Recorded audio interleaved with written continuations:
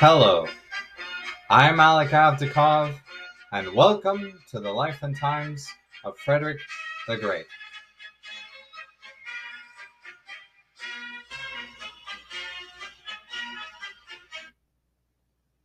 Welcome to September, everyone. So, an interesting thing happened after recording my last episode. On my Twitter, I tweeted a military historian for a concept of a book that I had, similar to what I talked about in the last episode. Essentially, it would be about Hans Joachim von Zieten and the growth of the Hussars in Prussia. I literally have no idea how to write a book or how to get the research materials I need. So, if anyone can speak German and is willing to help me, I would be forever grateful. Please contact me through my email in the description below. I need all the help I can get. Also, here's a reminder to follow me on my social media, including Twitter and Instagram. I also have a Patreon account in case you want to hear my podcasts ad-free. I'm excited to see you all there. Links to all of these are in the show notes below. One last thing. Be sure to give me honest reviews and feedback from wherever you listen. Thank you all for the support. Now, let's move on to the recap of last month's episode. So in the previous episode, we discussed the Prussian cavalry structure with its three main types: heavy, medium, and light. We also discussed how Frederick reformed the cavalry after the First Silesian War to focus on speed rather than strength. The cavalry, all in all, performed horribly in the First Silesian War and needed to learn how to swim or they would sink. And now for something completely different. So for today's episode, I debated whether to discuss the British entry into the War of Austrian Succession or a mini biography of Voltaire. Based on the title, you can probably guess what I chose to talk about. I'm going to split this into two parts with the history of the British Isles from the Glorious Revolution until the end of the Jacobite Rebellion of 1715 in the first part, and in the second part, it is going to discuss the reign of King George II and the British entry into the War of Austrian Succession. The main reason we care about Britain is that during the course of the 1700s, Britain became involved in wars on the continent multiple times.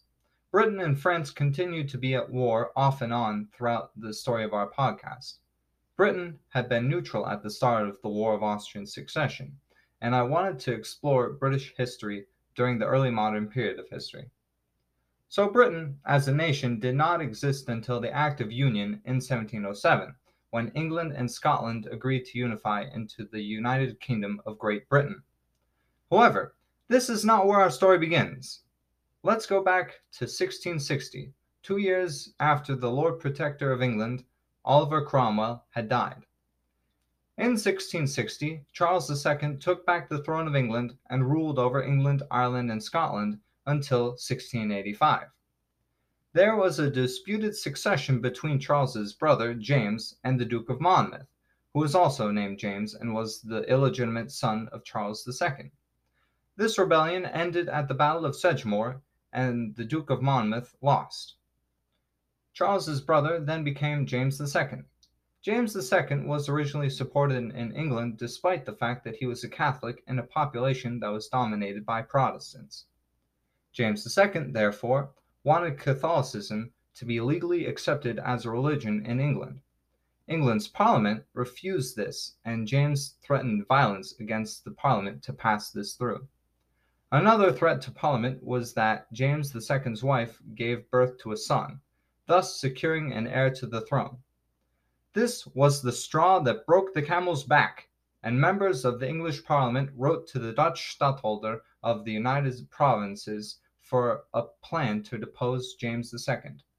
William of Orange, the Dutch Stadtholder, saw that if James II caused further legislation that aided Catholics in England, then James II would ally himself with Louis XIV's France. If England and France allied against the Dutch, it would be game over for the Netherlands. Therefore, with a force of roughly 15,000 soldiers, William of Orange crossed the English Channel and landed in southern England. The invasion was unopposed, and the majority in England supported the invasion. James II would flee to France. James would try one last time to take back power and landed in Ireland in 1690. The Battle of the Boyne occurred between Williamite and Jacobite forces on July 1st, 1690, with a Williamite victory. This made William of Orange King William III of England. Parliament, however, only allowed William to be crowned if he would accept their list of demands. William would also be the co-regent alongside his wife Mary. See, Mary was a product of James II's first marriage and would keep the line of inheritance unbroken for the English royal family. Therefore, the reign would be one in which co-monarchs ruled. William and Mary would rule England, Scotland, and Ireland together. Therefore, on April 11th, 1689, the couple was coronated as King and Queen of England, Scotland, and Ireland. However, when William of Orange seized power in England, it made Louis XIV so mad at the English and Dutch that he would start the 9 Years' War. This war would be absolutely ruinous for the finances of all sides. This was also the beginning of a period in which France and England would be at war off and on until 1815. Some have even dubbed it the Second 100 Years' War. The 9 Years' War, however, lasted until 1697, and there was peace in Western Europe. That is, until Charles II of Spain died in 1700. Why does it always go back to a Habsburg? Anyway, this started the War of Spanish Succession, and Britain would enter it in 1702. Parliament would slowly take more power from the monarchy due to the poor finances on the throne. William also died in 1702 and would be succeeded by Queen Anne. She had poor health for most of her life. She made the fateful decision of appointing the Duke of Marlborough for the commander of British forces on the continent against the French. Another important decision made during Queen Anne's reign was the Act of Union in 1707, which united the crowns of England and Scotland. This created the nation known as the United Kingdom of Great Britain. Britain would also leave the War of Spanish Succession in 1713. In 1714, Queen Anne died and would be succeeded by George I from the House of Hanover. This begins the confusing situation during which the United Kingdom was unified with an electorate of the Holy Roman Empire. King George I actually spoke German and could not speak English very well, if at all. However, storm clouds were brewing as King George was coronated. In the Duchy of Lorraine, the son of James II of England was planning to take power away from George I and cross the English Channel. James Edward Stuart, the man attempting to seize power from King George I, had some political support from the Tories inside England, but his main support base was in Scotland. After all, the Act of Union stripped the Scottish Parliament of the ability to make foreign policy. Scotland did not want to be in a subordinate role in which they were playing second fiddle to England. Great Britain even abolished the Privy Council of Scotland. But who are the Tories, you may ask? See, a Tory was an English member of Parliament that was deeply in favor of the power of the monarchy. They were often aristocrats who owned a considerable amount of land and looked down on the merchants in England. In a general election in 1715 for Parliament, the Tories were elected out of power, and the Whigs then took power until George III became king in 1760. The Whigs were a voting bloc in Parliament that believed in lessening the control of the monarchy and strengthening that of the Parliament. In 1715, they got rid of almost all the Tories in places of power. It has been argued that, quote, if milder measures had been pursued, it is certain that the Tories would never have embraced Jacobitism. The violence of the Whigs forced them into the arms of the Pretender, according to the book by John L. Roberts. Therefore, James Edward Stuart, the son of James II, knew that his time to recapture the throne for the House of Stuart was now. A Scottish earl, known as the Earl of Mar, who was previously the Secretary of State for Scotland under Queen Anne's government, was the leader of the 1715 Jacobite revolt. The Earl believed that he would continue his post under George I, but the Whigs won the election, and the Earl was out of a job. The Earl organized a, quote, deer hunt on August 27, 1715. But it was actually a council for war for the Jacobite leaders. It was decided that the Jacobites would begin the rebellion on September 6, 1715. Also, they were called Jacobites because they were the supporters of James Edward Stuart, and Latin for James is Jacobus. The Jacobites then began to raise an army against the government of King George I. It was estimated that roughly 30,000 men were raised under the banner of James Edward Stuart, compared to only 10,000 men who supported George. The core area of recruitment for the men of the Jacobite cause was the Catholic areas in the Scottish Highlands. The Hanoverians were low on volunteers for their forces and had to recruit 6,000 Dutch soldiers. If numbers alone won battles, the Jacobites would have easily swept King George's forces off the field. So, the Earl of Mar began to march south to Perth in the Western Highlands of Scotland. In the Scottish capital, Edinburgh, the commander for the Hanoverians, the Duke of Argyll, was outnumbered and had poorly trained and equipped soldiers. He begged for the troops on September 21st, only 15 days after the rebellion began, by writing, quote, His Majesty's ministers still persist to think this matter a jest, and that we are in a condition to put a stop to it. Give me leave to say, sir, that if all of us who have honor to serve His Majesty here are not either knaves nor cowards, we ought to be believed when we tell you that this country is in the extremest danger. The Earl of Mar captured Perth on September 14th. Mar continued to gain reinforcements when he captured Perth. However, he just sat there and sat there. He waited 6 weeks in Perth before making any decisive maneuvering while Argyll was setting up defenses in Stirling. There were multiple earls and lords of Scotland who contributed to the rebellion. This is including the famous George Keith, the 10th Earl Marischal, who contributed 300 cavalrymen and 500 infantry against King George I. We are definitely going to hear much more about the Keiths later on in this podcast, and they deserve episodes of their own.